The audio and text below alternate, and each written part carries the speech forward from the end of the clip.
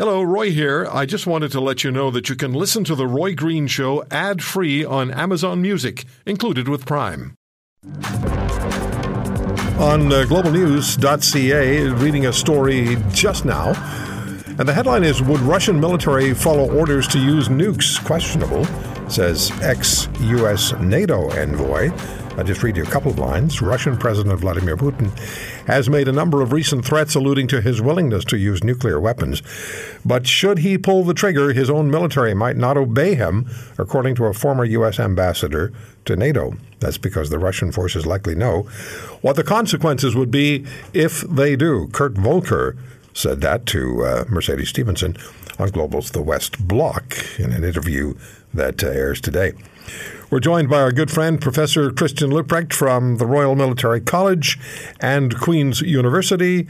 And among Dr. Leuprecht's books, Intelligence as Democratic Statecraft. Christian, thank you very much for joining us. Intelligence at this point, given all of the parameters and all of the factors that we're seeing in play, intelligence plays a hugely significant role. What do you think as far as whether or not the Russian military would obey an order from Putin to unleash the nukes? Yeah, so intelligence is our first line of defense, especially when we don't exactly know what's going on in the minds of our adversary here.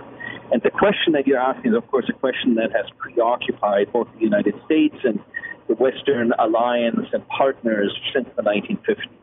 Under what conditions might the Russians launch, and what sort of indications might there be that indicate possible preparations for launch? And the intelligence here suggests that the Russians have not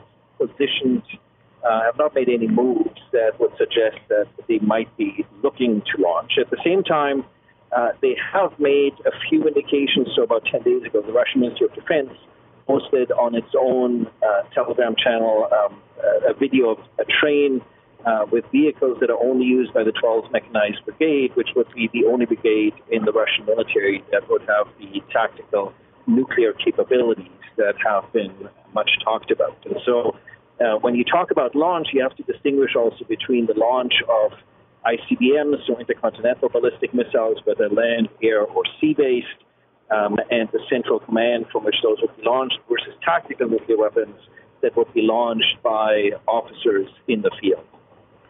So the story goes on to say that Mr. Volker said of Putin, he's been told very clearly by the United States, by NATO, that any use of nuclear weapons, any use, would be met with a devastating response. The military knows that and believes it. True?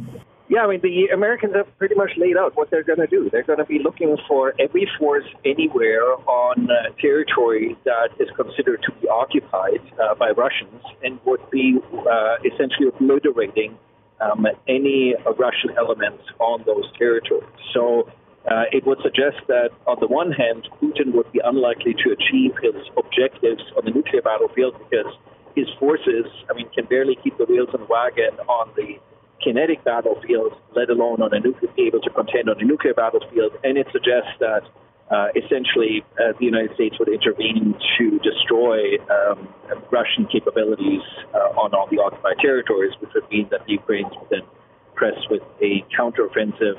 There's also, of course, been sort of rumblings about that might generate accelerate discussions about Ukrainian accession to NATO. And you saw that this week the Europeans, with German leadership, effectively retaliated against the massive Russian missile launches against Ukraine with the European Sky Shield initiative that is also driven by essentially the nuclear extortion. So the West is trying to make it clear to Putin that, A, he can't achieve his political objectives using nuclear weapons, that the retribution to the Russians would be so severe that it would undermine any chance he has of maintaining, saving any sort of face, and that the European Union, European NATO allies are already making rumblings about making moves that would make it, with the Sky Shield, make it increasingly difficult for the Russians to also maintain some sense of strategic posture against the West. So all this together is drawing a very clear line that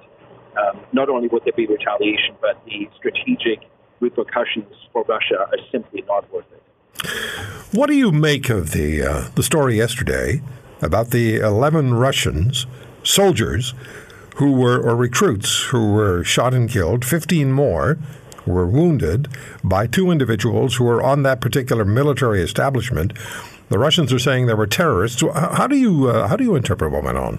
Well, this is reminiscent of the sort of violence we would see on training missions in Afghanistan, Western training missions, where time and again we would have locals that would open fire.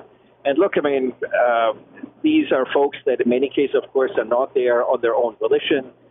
We know from public reports that the Russians are throwing together units sort of with whoever they can get their hands on, so that these are not cohesive units. So you can see if people have a particular religious desire that, for instance, that they can follow in that second, that would irritate them. This apparently happened in the Belgorod region that has come under what presumably is Ukrainian fire for 4 days in a row now, so people will be on edge, even on the training mission itself.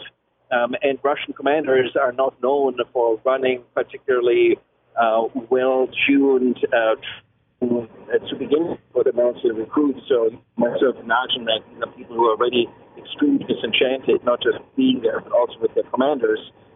And so you can see how you would easily, whether it's intentional or somebody just sort of has a simple sort of mental health breakdown and just decides that, they've had enough. When you have people and you're practicing with live ammunition, you need to take appropriate precautions. And we took a lot of precautions in Afghanistan and still ended up with these types of incidents. You can imagine the haphazard way the Russians have been running this operation, that this is not going to be just an isolated incident. We're probably going to see more of these as we get frustrated. If you want to hear more, subscribe to The Roy Green Show on Apple Podcasts, Google Podcasts, Spotify, Stitcher, or wherever you find your favorites. And if you like what you hear, leave us a review and tell a friend. I'm Roy Green. Have a great weekend.